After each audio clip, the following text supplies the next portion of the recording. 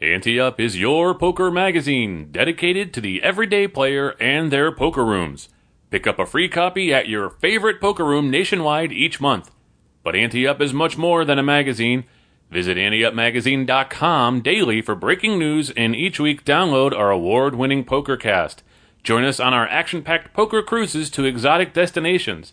Ante Up, it's your poker magazine.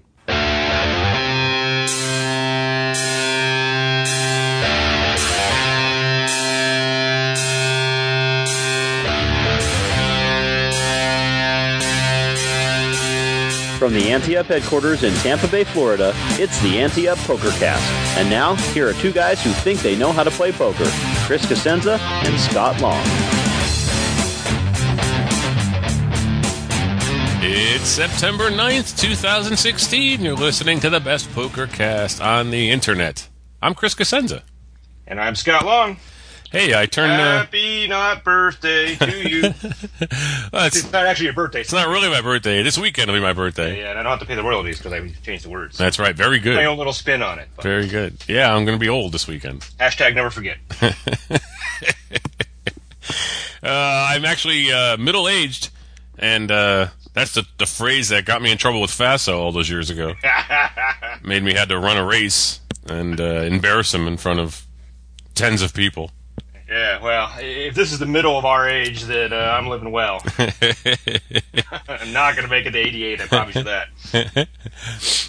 So we're back from our awesome trip, and I'm sick. I caught a cold somewhere between Alaska and Seattle, or on Seattle, I think. I don't know when I caught it, but I'm always sick. I got no immune system. I don't know what the hell's going on, but so I'm going to rely on you to do a lot of the heavy lifting today. Yeah, pretty soon you're going to be doing this podcast from a bubble. I know. I'll be like John Travolta. You'll be like, Moops! It says Moops! It says Moops. That was a great episode. But yeah, we're back, and obviously we filled you in like 24 hours ago on what happened on the cruise. Yeah. But a couple stuff happened after we recorded, and I'm going to let you talk about this because you actually watched the main event. I was running the other tournament at that time, but our main event champion was like super excited. I've like never seen anybody that excited to win one of our cruise tournaments. Yeah, it was remarkable because the funny thing about it was like you ever see like those tennis tournaments when they're all focused and they're all serious. Pause right now. I have never seen a tennis. Come on, you've watched Wimbledon or something. No. All right, well, think of a competition like that where they're so serious, and then when the final point happens and it goes their way and they win the title, and it all hits them all at once. It all comes out, yeah. And then they just fall down on the ground and throw the racket or whatever. So it was very similar to this because he was so patient, and he refused to get it, even though he was short stacked a lot of the time or whatever, he just refused to just be like, and then every once in a while, he would just give up on that strategy and just want to end it and push all in.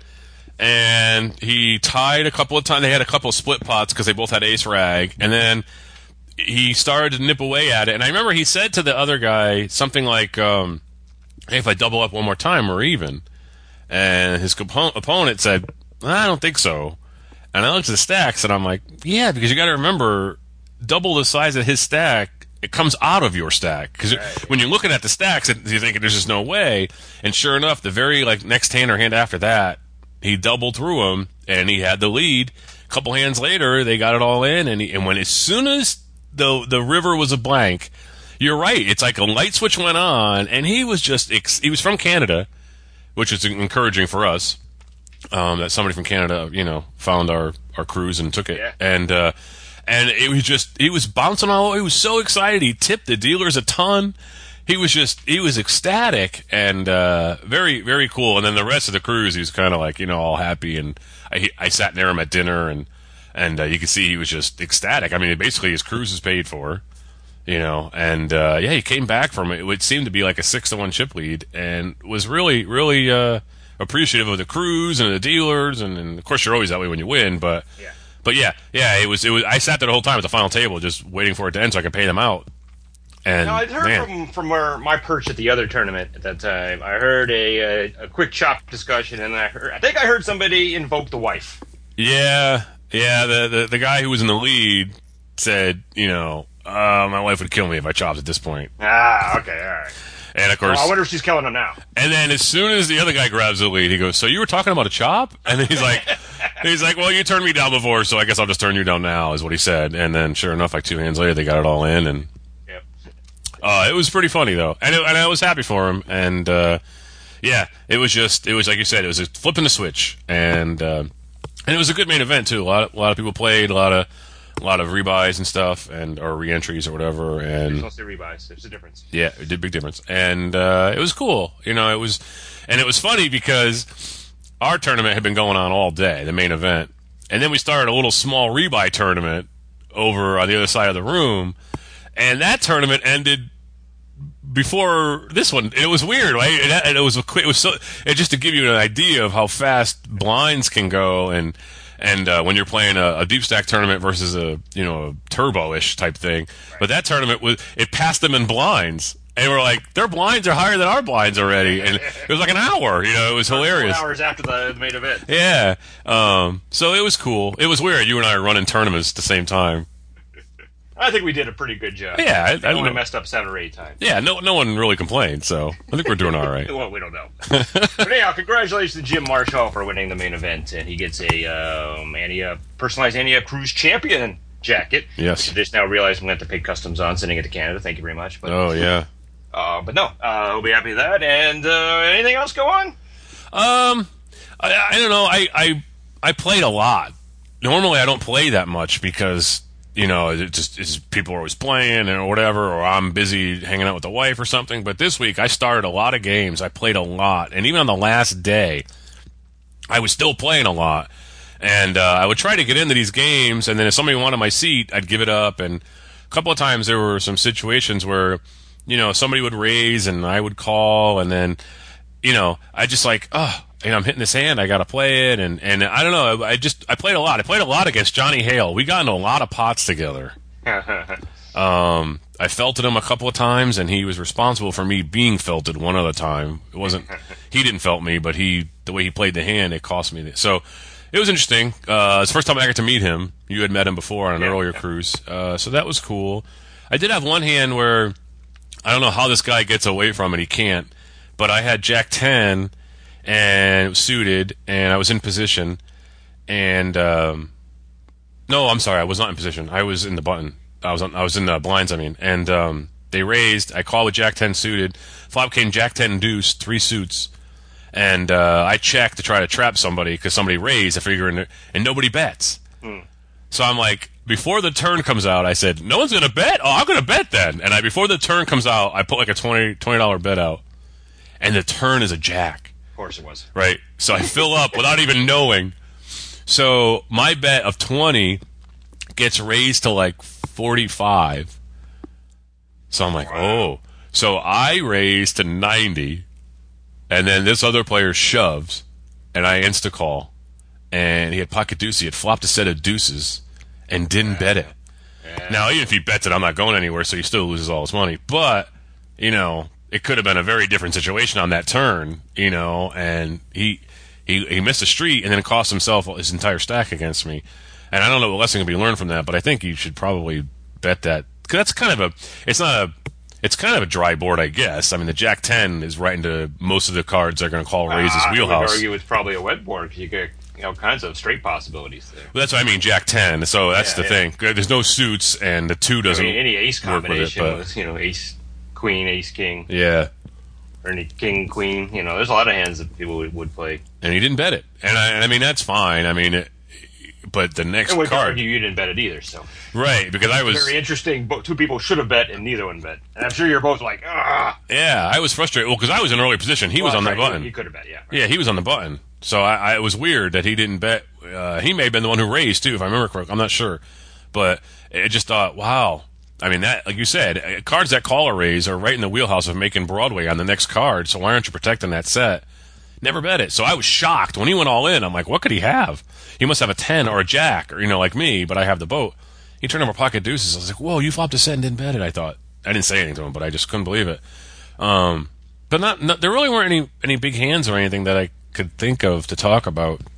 Just played a lot. We tried playing limit split games.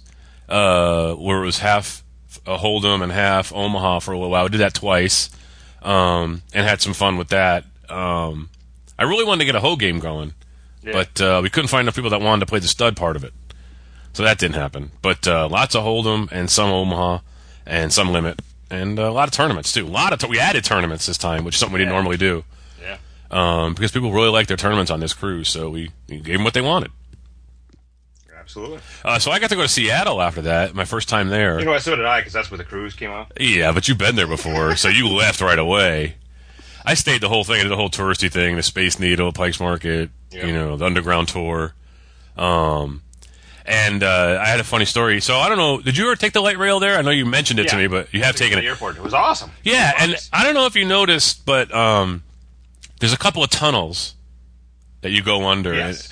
And on the walls, some playing cards light up. And they're different. Oh, I didn't notice that. Yeah, so here's the deal. So I'm on the light rail with Gene, and the first time we go, we see the cards, and I'm like, oh, that's interesting. I don't really understand why or what's going on, but there are these, imagine like a Jumbotron at a baseball field, those kind of lights, the little bulbs and stuff. And when you go by fast enough, they light up, so you'll see like King of Hearts and Queen of Spades and Three of Clubs or whatever. So it's like a poker run. It's like a poker, yeah, exactly. But I don't know if it changes every day. So I'm like, is that just always there like that? And what's the point of it? I don't get it. So, the next day we go, and sure enough, I forgot what the cards were the day before. So I'm not really sure if the cards were repeated or not. And I seem to remember the King of Hearts every day, but I don't know if they actually change or not. So on the last day, we're going, and I'm sort of facing that way, but I don't really pay attention to the... And this fringe conversation is happening behind me, or sort of the side of me. And this guy is talking to this other guy, and he starts talking about, when those cards come up, he starts talking about poker with the guy that's standing there with him. And he starts going on about, poker and blackjack are very similar, but I can't handle blackjack because I can't count that many cards, and if it's a 6-deck shoe, then you can't count, but in poker, you can count, and I'm like, what's he talking? And so then he starts, and he gives an example of a flush. When a flush comes, if you have a flush draw on the flop, and so he's going over all these, like, poker, axioms and stuff with this guy, and I'm just listening, and he's looking at me, and he's looking away, and so I'm like, I don't think he knows who I am, so I'm like, so as the train is coming to a stop, people are rushing and everything to get off, and because it's the day we're going to the stadium, I went to go see a Mariners game. So I grabbed my business card, and I walked by him, and I said, have you ever read Ante Up Poker Magazine? He goes, oh, yeah, all the time. And I hand him the card and just leave, right? So as the train is pulling away, the light rail's pulling away, I look over, and I see him up against the glass, and he's kind of like pounding the glass so that I get his attention. He's looking at me, and he's like, hey! So it's just like to be continued. I'm hoping that he shoots me an email or gives me a call, because we need, and as you'll find out later on, we kind of need an ambassador in that area. We have someone who's doing it for us, but he can't give the time that it's needed. So this guy kind of knew poker. He knew what he was talking about. He was eloquent in the way he was speaking about it. So I was like, I didn't have time to say to him, hey, I just literally was like, hey, you ever read anything up? Yeah, here's a card. And then I just kept going. So I'm hoping that this guy shoots me an email, and then I can tell the Ante Up Nation the rest of the story. But maybe we'll get an ambassador out of this. Who knows? Mystic Counters thing on Craigslist or something. Yeah. Oh man. But anyway, I think those cards. It's not gonna happen because it's like Sleepless in Seattle, right? Yeah. Well, we're not gonna meet at the top of the Empire State Building when it's over. Say, okay, you can be our ambassador. But if this guy reaches out to me, which I don't know if he's going to. It's been a couple of days since I've done that, but just thought that was interesting. So anyway, if anybody, somebody wait a couple of days before you call. Yeah, that's true. You don't want to seem too needy. Yeah. But if anybody is from that area, you're going to find out later we could use somebody in the Pacific Northwest. But also, if anybody rides that rail, tell me if those cards mean something. Like if they change every day, and you're supposed to select 2 cards in your mind with somebody and see who wins poker on the way in, and like you said, a poker run. Or if somebody gets back to me on that, I'd appreciate it. Now I'm upset I didn't see him. I must have been buried in my phone. Yeah, that's probably what it was. All right, well, remember to go to visit anteupcruises.com for details on all 8 of our upcoming cruises, including our next one, a November 14th sailing out of Tampa. Yep. And then while you were playing cards in the tunnel of the light rail of Seattle, I was in Albuquerque, New Mexico at our Ante Up Poker Tour event at the beautiful Sandora Resort and Casino. Love going to Albuquerque. It's always a fun time down there. Nice resort, and they put green chilies on everything. I don't know if you've ever had green chilies on something, but they need to expand that beyond New Mexico. Phenomenal. All right. But yeah, I had a great time. Got in late the first night. Got a good night's sleep, and then went down for the beginning of the main event. And very happy to report that Doug Brabson, who has been listening to the Ante Up PokerCast since about episode 30, is the champion of the main events. Wow. And it was a pretty remarkable final table to watch. And so the funny thing was, I'm going to mention a little later, but almost as soon as I got there, people were coming up and saying hi and thanking us for bringing the tour there, which I always like. Snapped a couple photos with some fans and stuff. Clarence Hilton, the director of poker, introduced me before both of those starting flights, which was nice too. So I had a lot of good conversations with folks, some listeners and some readers that were very excited that the tournament was there. A couple of them that didn't make it to the tournament, but were happy we brought it to the area anyhow. Because the cash games were going strong. I'll talk a little bit more about that a little bit later. But every table in that room was packed during prime hours, the entire event, which was great to see. But yeah, day two I go down, and at some point during day two, Doug comes up to me and mentions he was at the show. Reads a magazine. I'm like, that's cool. And then, so we makes to the final table, and I'm like, wow, we actually got a listener that could win an event. And by the way, I think he probably is our first true Ante Up PokerCast listener to ever win an Ante Up Poker Tour championship event, main event. Could be wrong. Yeah, I mean, unless you count Chicago Joe. Oh, that's true. That's an online one. That's an online one, but yeah, brick and mortar. Yeah. No asterisks in any. Yeah, but so a couple of funny things that about Doug is that so during a break in the final table, I was interviewing Clarence, the director, for the story, and he made a comment about how he was really impressed with this tournament director who was running his very first tournament and did a fantastic job, I think. And I'm like, oh, that's cool. Let me why don't I snap a photo of the two of you for the magazine, because that's always good to recognize the staff, right? So Clarence says, hey, Lex, come over. Scott wants to take a photo of us.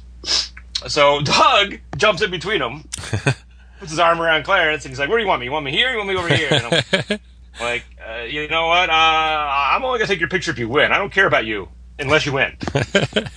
And he's like, oh, well, with an attitude like that, I'm not going to let you take my picture if I win. I'm not going to give you permission. Oh, no. And I'm like, I start cracking up. I'm like, that's awesome. And then, early in the day, even before the final table, he's like, hey, I want to take you to dinner tonight, win or lose. And I'm like, sure, I like to eat, right? And wouldn't you know it, he freaking wins the tournament. That's awesome. So I kind of felt bad that he was going to take me out to dinner, and then I didn't feel so bad when he had $18,000 more at the end of the night. So. But super nice guy. I really appreciated talking to him throughout the day, and definitely at dinner. And he had a friend there, too, who was awesome. So we had a really good time.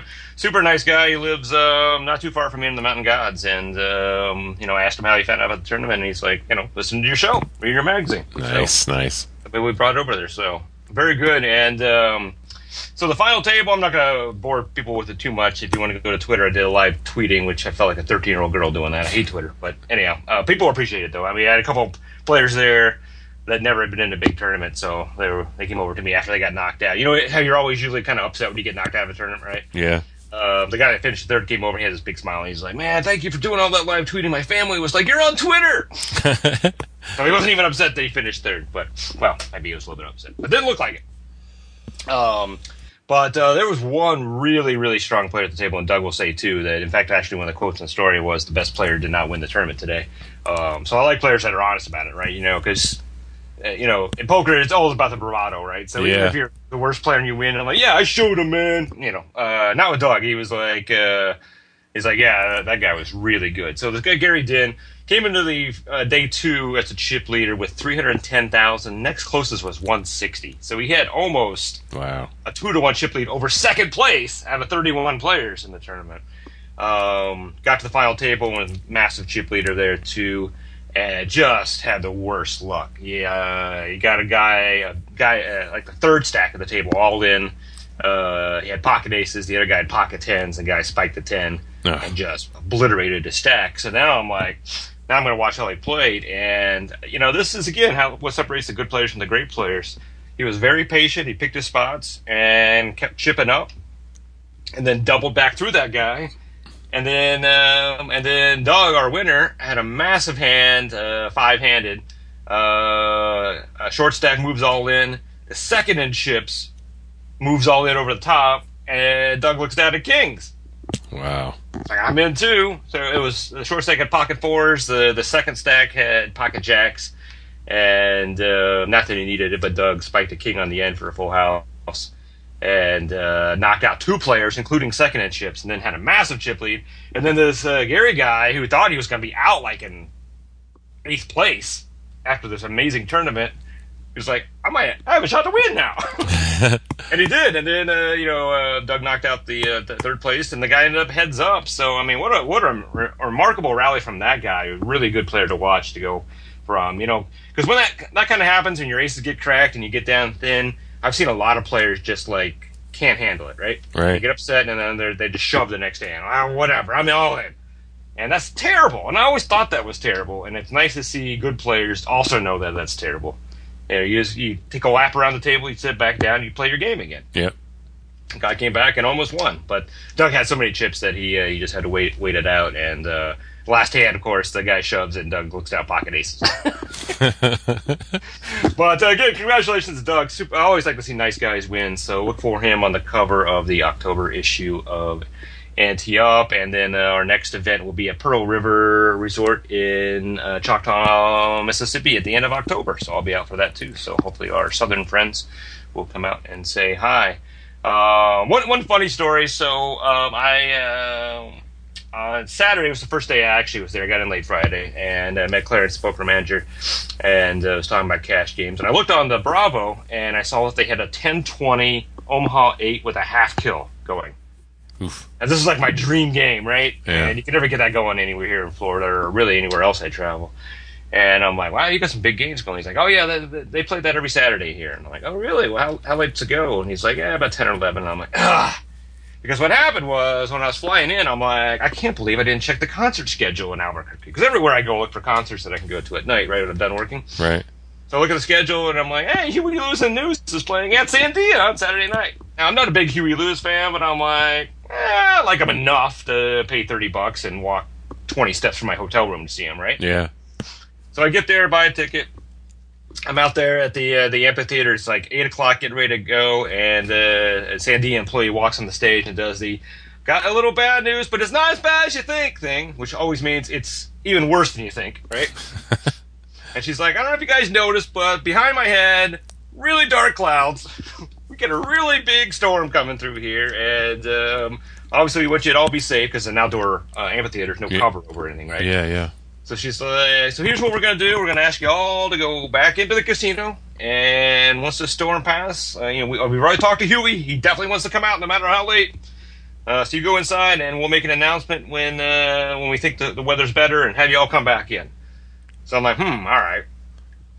So we all file out, go in the casino, and it's a Labor Day weekend, so the whole place is mobbed as it is, right? Yeah. And so all the bars are packed, so I couldn't get a beer or anything. So I'm like, I'll go over to the poker room, see what's going on. Get over there and have a seat in this 10-20 game. I'm like, hey, all right. So I sit down, and about an hour later, I haven't heard anything. So I'm like, I walk all the way across the casino to the box office. I'm like, hey, is the show back on? He's like, yeah, we just made an announcement. Head back out there. I'm like, awesome. Ran back to the thing, racked up, won $300 in an hour in that game. Wow.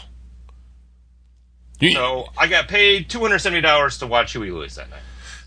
Wow. Because otherwise I wouldn't have made it. Because that's when he said, oh, the game breaks at 10 or 11. I'm like, oh, man, I'm not going to get out of this concert by then. I'm going to totally miss this 10-20 game. And I really hated to leave it. But I'm like, it's one of those things where if I decide to stay, who knows what would have happened. There's just as much chance that I would have lost my entire buy-in, plus all that profit, as it would have been that I would have made a mortgage payment. But really, really enjoyed playing that game. I wish we could get that game like that going somewhere else. Or even, they had an 8-16 the night before, too, one of our listeners said. And I missed that one, too. So, But anyhow, Sandia did a fantastic job running this event, I think. First time doing a really big event like this. So appreciate everybody that came out and everybody that stopped to say hi. And go to AnteUpPokerTour.com for the details on our upcoming events. Yes. All right, this happened while we were on the cruise ship, I think. PokerStars has rebranded all of its live events, getting rid of the well-known EPT and PokerStars Caribbean Adventure names, as it streamlines its live events into 2 tour types: PokerStars Championship events and PokerStars Festival events. The first festival, which encompasses PokerStars' previous regional and more remote events with buy-ins in the $1,000 to $1,500 range, will be in October at Resorts Casino in Atlantic City, while the newly named PokerStars Championship Bahamas will be in January as always, and this will be the first championship event, which are larger series with main event buy-ins in the $5,000 range. So they go from the PCA to the PCB. Ah, that's interesting. I didn't think about that. Yeah. So now it's the PCB. And then eventually they'll change it again. It'll be the PCC. All right, any updates? Congrats to DM Dave for winning the main event of the Blue Shark Optics Blue Buster main event at AnteUpPokerRoom.com. He got $50 and a pair of Blue Shark's Blue Busters lenses, which are specially designed for use in front of your computer for his victory. Mrs. Grancy and Heel Young won cash as runners-up, and Lazy Cowboy, Loophole 1, Jammin' J, and Gold Duffer 713 all won cash as champions of preliminary events. AnteUpPokerRoom.com costs $14.95 a month and is open to players in 25 states where sweepstakes laws allow play.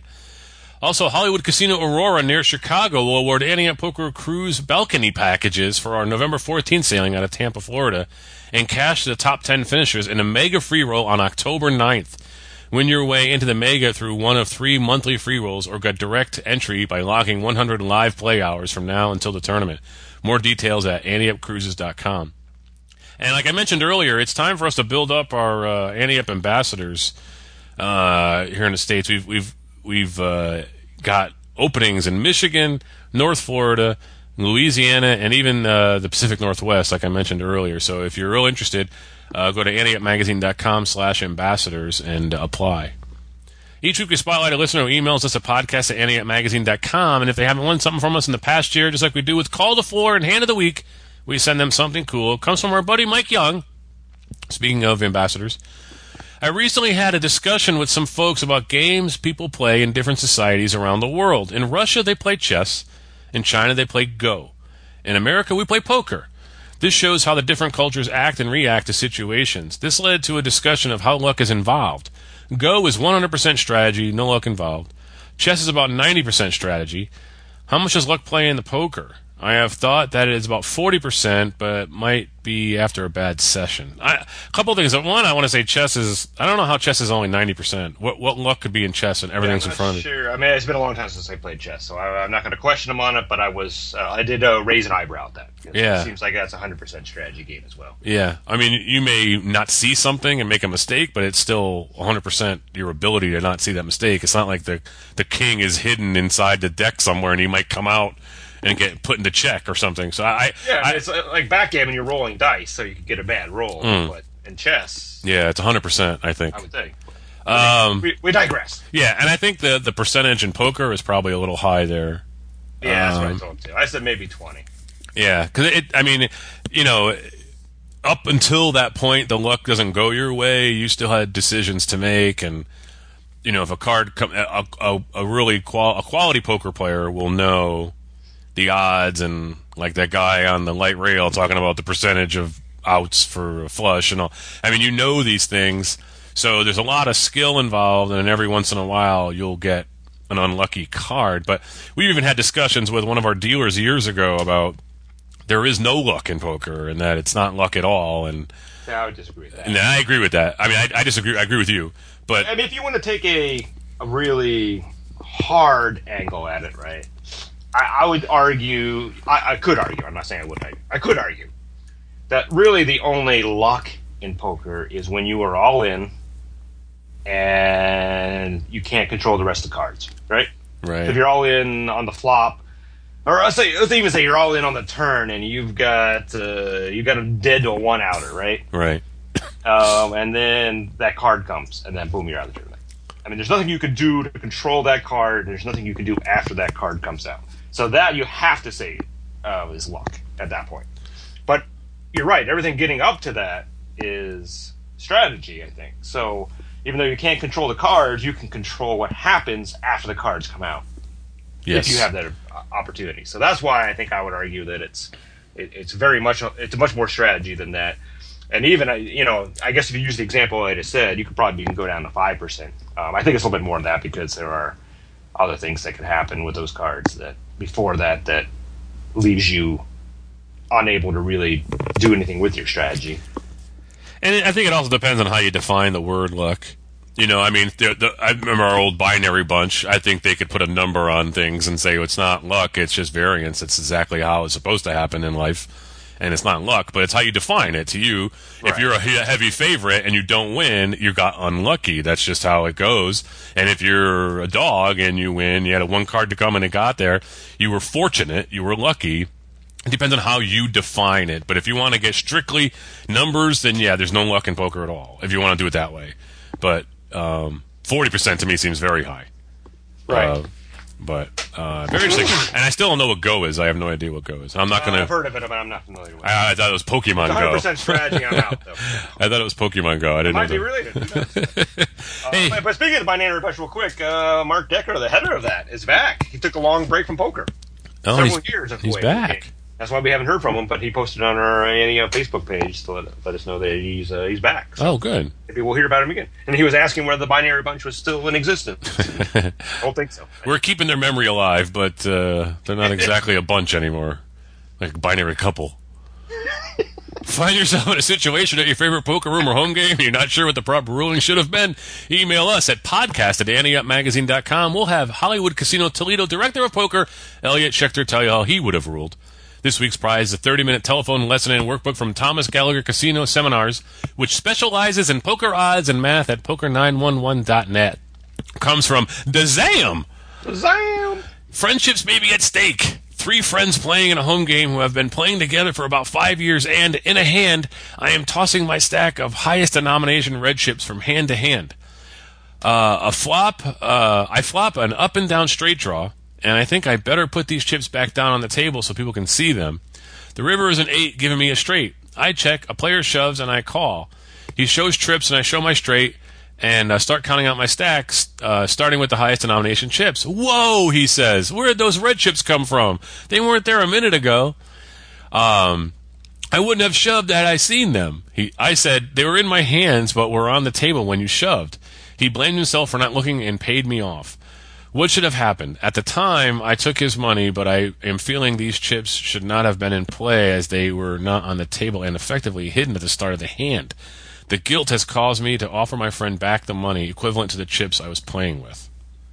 All right, it says, all chips in one stack need to be on the table and visible at all times. Players should not be fidgeting with them in the manner you described.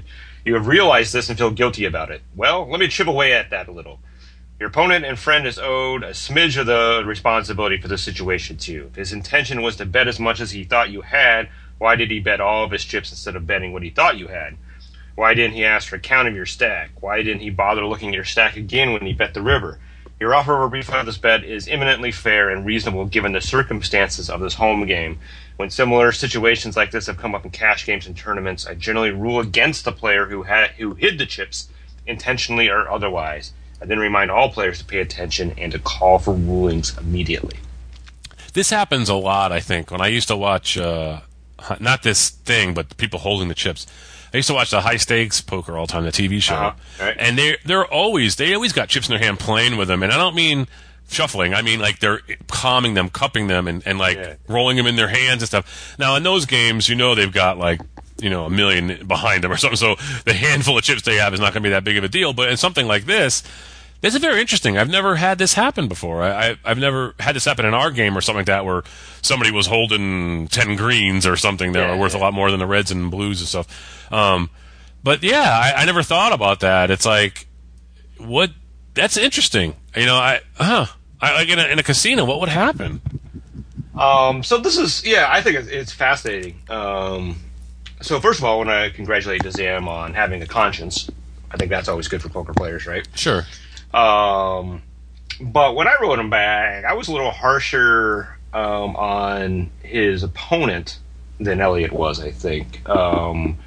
Obviously, I want the chips on the table so you can see them invisible, and I don't play with my chips other than maybe shuffle like 6 or 7 of them in front of my stack. I'm not not a fidgeter, as Elliot says, like this. So, obviously, there is some responsibility that DeZam should have, and I don't think he's going to be doing this ever again. And that's the most important thing: is you learn from your mistakes and not repeat them, right? Yeah.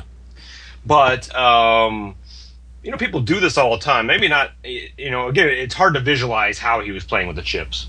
But it wasn't like he had them under the table or in his pocket, or they were visible. They were just in his hand. So. My question is to the person that shoved on him, what did you think he was shuffling in his hand? Yeah, what do you think he had in his hand? Did he bring a gerbil to the table or something? When I look across the table and I see somebody playing with something, I'm going to assume it's chips, or at least I'm going to figure out what it is, right? Maybe it's their phone. I mean, that's about the only thing I can think of other than chips that you would be fidgeting with at the table. So if I'm contemplating making a move, which is obviously what his opponent was doing, I'm going to stop and ask for questions. I'm going to how much do you have, or what's in that hand, or like that. I'm not going to just shove and then go, oops, I didn't know. And so, to his opponent's credit, I think he realized that. He's like, he should have probably, he didn't go into that detail, but I'm going to put myself in his opponent's mind that, hey, he realized that he should have asked some questions and done some other things before, shoving. So both kind of guilty, but I'm going to give DeZam a little bit of a pass here. Yeah, the other thing is I do feel for his friend though, in that there are moments, and you've had them, I've had them, where you're in a hand and you're so focused on either the excitement of the hand or the fact that you just turned trips, and you look over at a guy's stack and you think, oh, I can cover that, I'm all in, and you're not looking at his hands, which are above the stack. You know what I mean?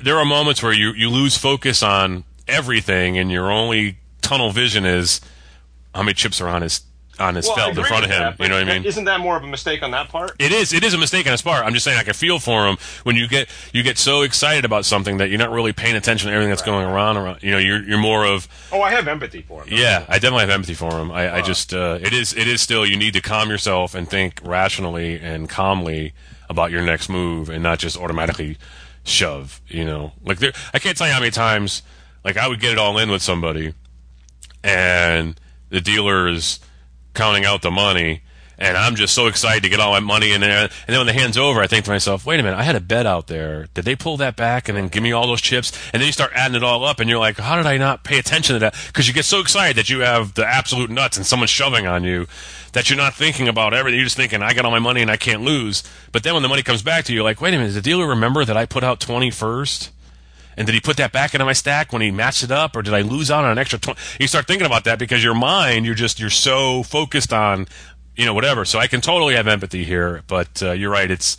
You need to calm yourself before you make moves at the table. Absolutely need to calm yourself down and think about everything and look at everything and take it all in before you just go crazy and shove or whatever. So we got a new O'Malley's move after a week off. Here it comes.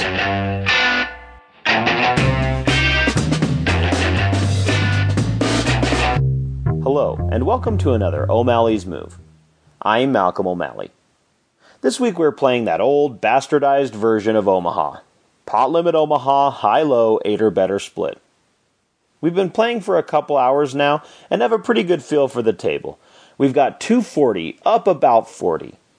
There are a few solid players, and several Hold'em players playing any 4 cards. We are 7-handed. The blinds post, the under-the-gun calls, and we are in the MP with the ace of spades, queen of clubs, jack of spades, deuce of clubs. This is a good hand for PLO 8. We've got a suited ace, we've got 3 Broadway cards, we are double suited, and we've got a deuce. Let's bump it. We make it $9 to go. The hijack, cutoff, button, small blind, and big blind all call. Oh, now I remember why I rarely raise at these types of PLO 8 tables. The under the gun folds. The pot is about $45, and the flop is the king of spades, queen of spades, 5 of hearts. Before I can even celebrate my royal flush draw, the small blind leads out for pot. Who calls a raise pre-flop and then donk bets into 4 opponents in PLO 8? This guy is a converted Hold'em player and plays very aggressively, almost fearlessly. He started the hand with 200. Well, since I was going to bet 30, I guess I can call 45. I know calling is the worst plan in PLO8. Everyone else thankfully folds.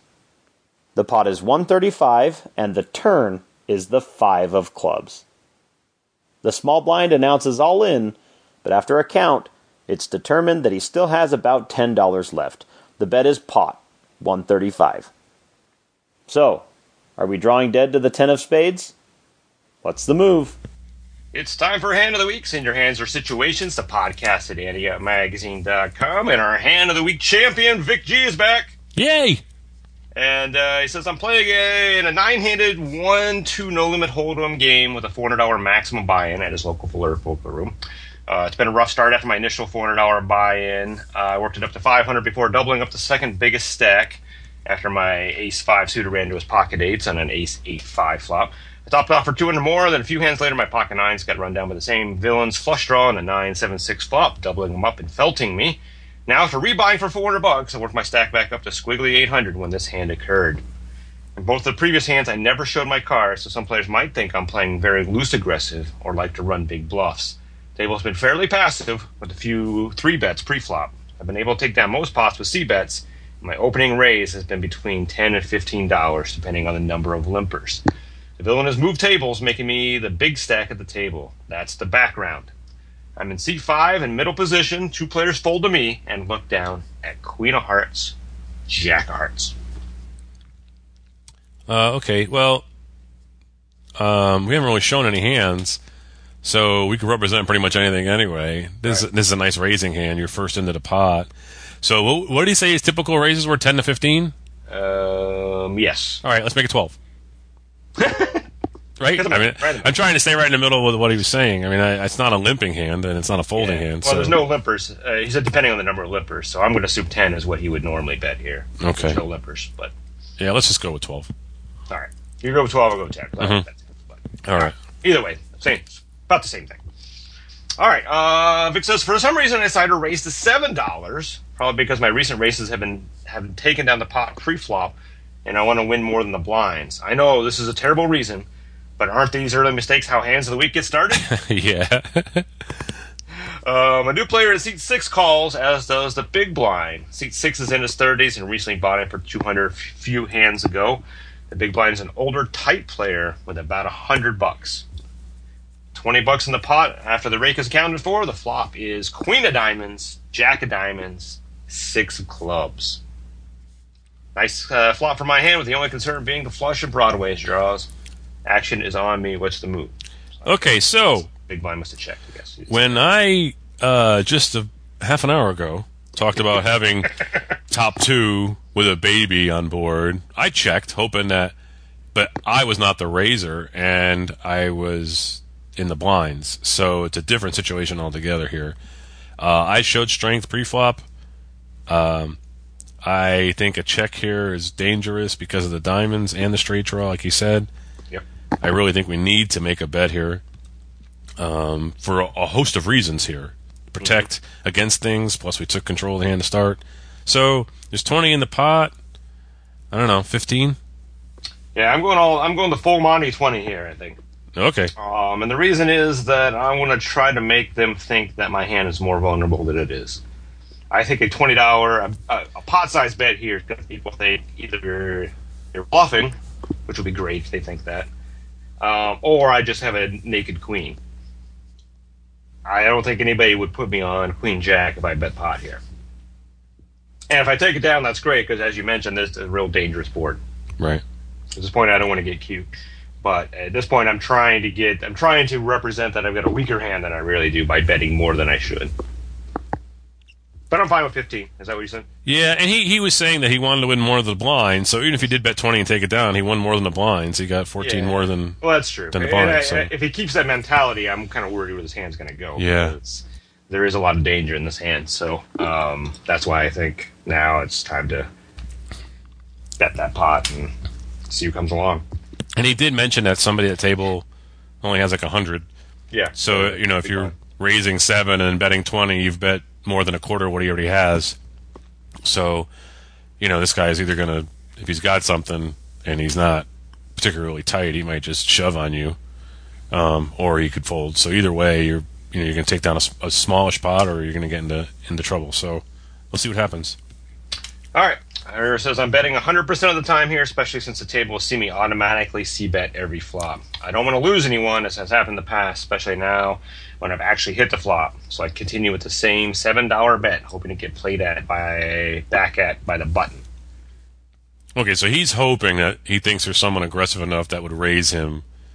Because like a $7 a bet could be, I have pocket tens and now I'm afraid of this flop, which is what you're hoping they think, and they'll take it away from you with their random jack or queen in their hand. Yeah, I think you got to be confident that someone's going to play back and you make this bet. Because $7 is nothing for this. I mean, all the draws are going to stick in for $7, right? Yeah. And that's the thing really, is, anybody with a jack or six would stay in for $7. And what if they have king jack or king six, and they could easily suck out all kinds of cards that could come on the turn that are devastating to us. So he's basically asking for trouble. He's playing the people, hoping that they'll do what he wants them to do. To me, and Vic is way smarter. He's a much better player than I think we are, and he's way smarter than what I'm going to suggest he is right now. But this mentality that he has with his hand is the same mentality I see with newbies with pocket aces that limp. Yeah, like my dad. Yeah, they're like, I got a big hand, so I want to trick you. I don't want to just get the blinds. I got a big hand. Yeah. And the next thing you know, there's 10 people in the hand, and you are in 10th place by the end of the hand. Yeah. And that's the whole thing about these hands of the week. It's like, okay, we're getting ourselves into situations that normally we won't get ourselves into, right. Or here are the reasons why we get into trouble, and now we're trying to get out of it here. To me, yeah, I can see what he's trying to do, but now you're reading minds rather than situations. Right. And I really don't want to be reading anyone's mind at a poker table. And again, it's a 1-2 game. I actually had this discussion with Doug when we were driving back from the restaurant the other night. The listener that said that our hand analysis sucks, which it does. But that listener, I know we didn't talk about the show, but he went into this whole thing about how 1-2 players are so much more savvy now. They know hand ranges and all this other stuff. And I disagree with that. I don't think 1-2 players are that savvy still. I think 1-2 is still a minefield of a wide variety of types of players. So I don't think you can count on a 1-2 player being on that third or fourth level with you. I think you got to give most players credit for being a best, a second level thinker at the 1-2 level. Yep, I have to agree. After spending 7 days and nights playing that way, I agree. There were only a handful of players at those tables that I really thought, okay, these guys don't only play at this level. They understand everything about the game, and the rest of them were just like, hey, I'm here to have fun. I'm here to enjoy myself and try to make a big hand. This is a dangerous bet to me. I'm going to say that I probably would have bet 15 or 20 just because I feel like I need to get money for the hands that I hit, too. I want to get value for these hands. And it seems a lot like, and I know this is always the goal of everyone, but it seems like Vic sometimes goes out of his way to try to get every single chip on the table in one hand. Yeah. And I'm not saying that's not what you're supposed to. You're supposed to felt the other people, but there are also times where you want to just win a pot and win some money. And he's already, he's had to work his way back up from being down a buy-in. And I understand. I always want to win the maximum amount from somebody if it's possible, but I also don't want to put myself in a perilous position to do it because that's how I lose all my stack too. Well, yeah, and if he's going to do this too, I think if a trouble card comes, he's going to have to consider that he let them catch up. And so if he does that, then that's fine, but then I'd argue he probably lost some value in doing that. So. Yep. We'll see. Okay. All right. Seat 6 calls and the button folds. So it's just us with the old guy that had 100 at the beginning of the hand. Okay. 33 in the pot. Turn is the ace of diamonds. So our board now is queen of diamonds, jack of diamonds, 6 of clubs, ace of diamonds. Vic says not the greatest turn card. Yeah, you think? Yeah, that's horrible. I mean, that's literally the worst card that could have come. Because now it completes Broadway, it completes a better 2 pair, it completes a flush, it completes royal flush. Even somebody limped with a suited ace of hearts, 6 of hearts now beat you. Ace of jack, diamond, ace of diamond, ace of clubs, jack of clubs, something like that. Any combination of an ace and those 3 cards now pulled ahead, plus Broadway, plus a flush. I'm going to say this is the absolute, beyond debate, worst card that could come. Yeah, I don't think a better card could have come for somebody. Everything that we were worried about that could be drawing against us hit that card. Yep. With the exception of maybe, like I said, the king jack or king six hands. Yeah, if you've got like ace six in your hand, you hit that six and you got an ace kicker and you bet $7, you're calling $7 into a $20 pot. Absolutely, yeah. You know? So, I mean, wow. Yeah, that's terrible. So now we got to try to navigate their minds and their. This is brutal, and it's on us, right? Because the caller was. Well, this is what I don't understand. Our opponent's in the big blind, so he should be acting first, but doesn't seem to be acting first ever in this hand. So okay, so we act first just because. But anyhow, in the narrative of the hand here, it is on us. Yes. Well, I mean, there is the sense that we raised pre-flop and we were trying to make it seem like we were afraid of that flop and bet 7 and hope somebody would raise us. When somebody didn't, now the ace comes, maybe it's like, okay, well, now we've hit it. Excited, right. Now I gotta feel like I gotta bet it. So, isn't it? Now I'm gonna bet like 15, and see what happens. Because if the guy is still drawing somehow, he might just call again. If he's made a better hand than us, he'll make a big raise. Because now he definitely wants to protect his hand, whatever it is.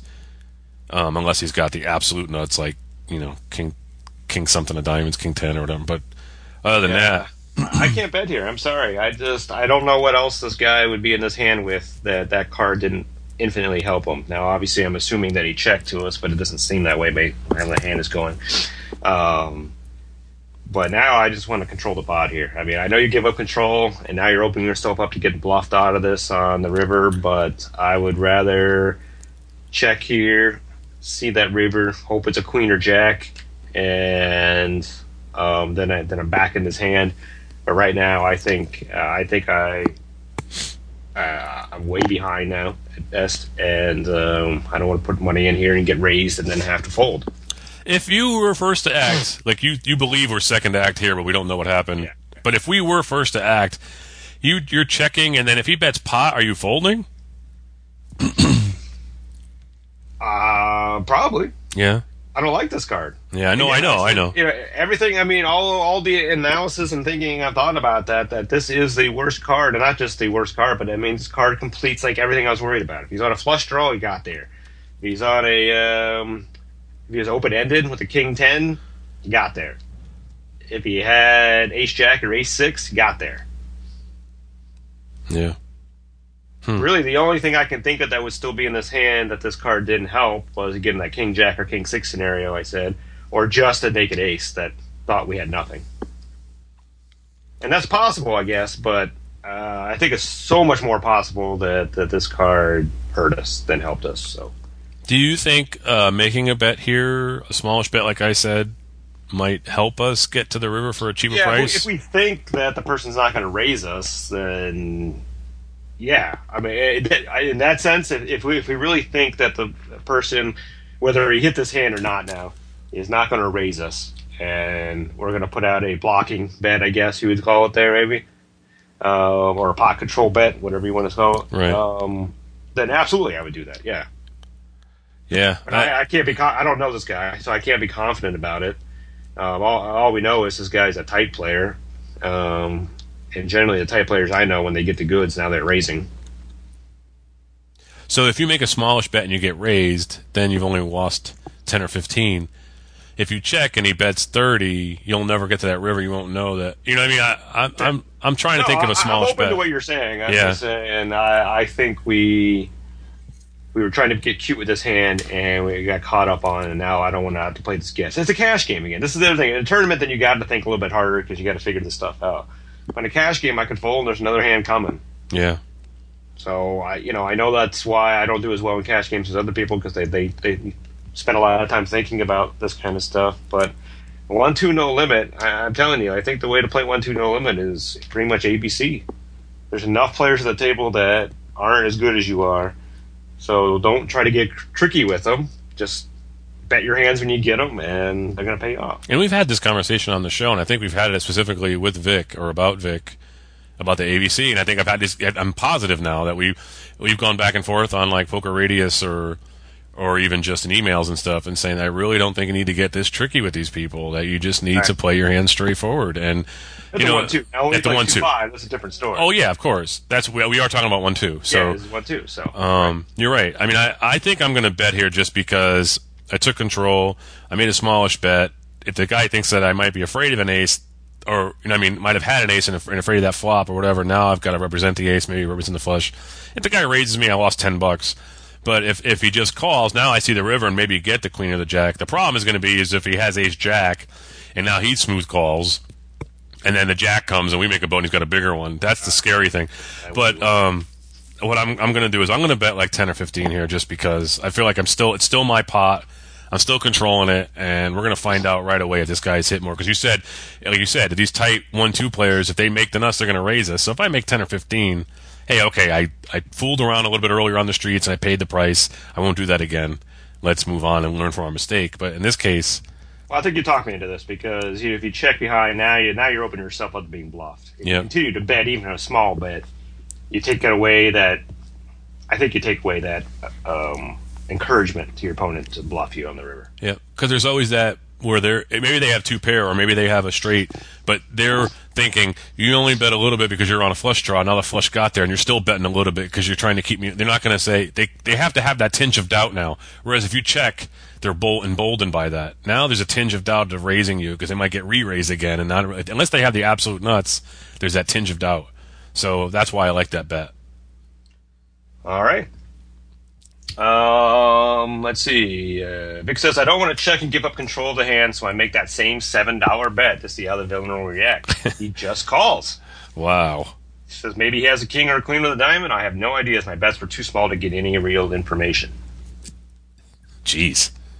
With $45 in the pot, the river is the jack of spades, completing a board of queen of diamonds, jack of diamonds, six of clubs, ace of diamonds, jack of spades, and action is on us.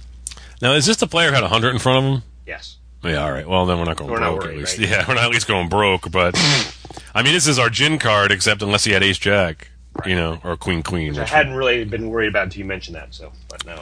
Yeah. But also, I'm not worried because his stack is big enough that I'm not going to fold a boat here to him. So, I mean, that's the one hand. I mean, that is the one hand, right? Well, yeah. They're pocket aces. Two hands that have us beat.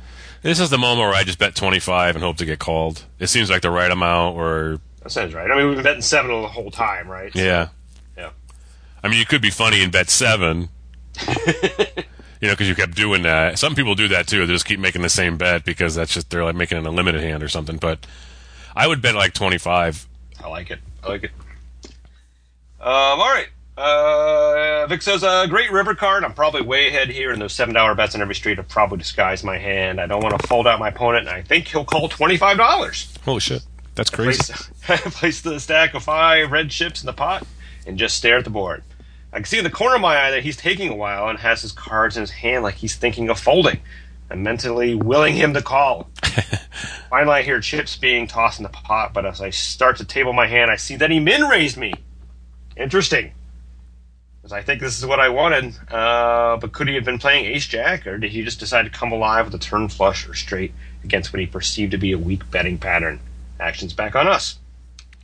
Well, it is hand of the week, and we did mention ace-jack earlier. Yeah. I don't mind just calling. I think that's a safe play, right? Yeah, I'm just going to call. And if they're like, how'd you just call? Well, then you could tell them why you just called, and then, you're smarter than you think because you've put together a hand the way it played out that could have beaten you, so you're saving some money. So I'm just going to call. Okay, that's what I'm going to do too. Vic says, I'm only beaten by the royal flush, pocket aces or queens, and ace-jack.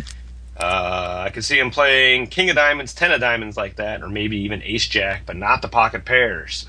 The 2 previous bad beats are still in my head, but felding him will also get me back to even for this session. After thinking this through, I move all in, and he snap calls, tabling the king of diamonds, deuce of diamonds. Oh, okay. So we still win. Yeah. Yay! In fact, I'm glad I continued through with that $7 turn bet to keep control of the pot, else the villain could have easily bet me off my 2 pair had I checked, or put me to a tough decision had I had a bet bigger and got played back.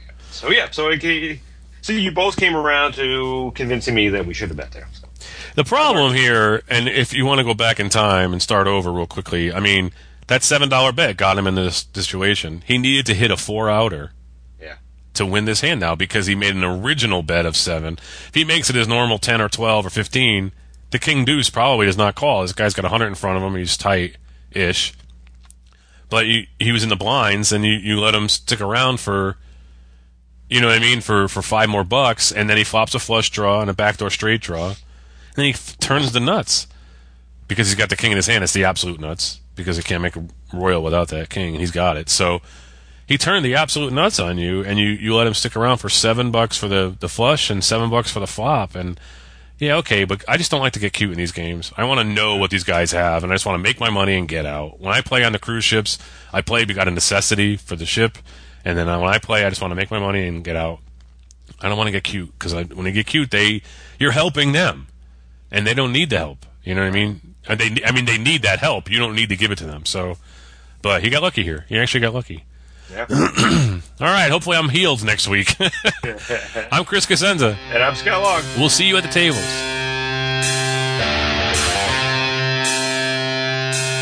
Ante Up is a production of AnteUpMagazine.com. Contact the show at podcast@AnteUpMagazine.com or call our hotline at 206-338-6344. If you'd like to advertise, send an email to advertising@AnteUpMagazine.com or call 727-331-4335. Some music used in this episode comes courtesy of the PodSafe Music Network.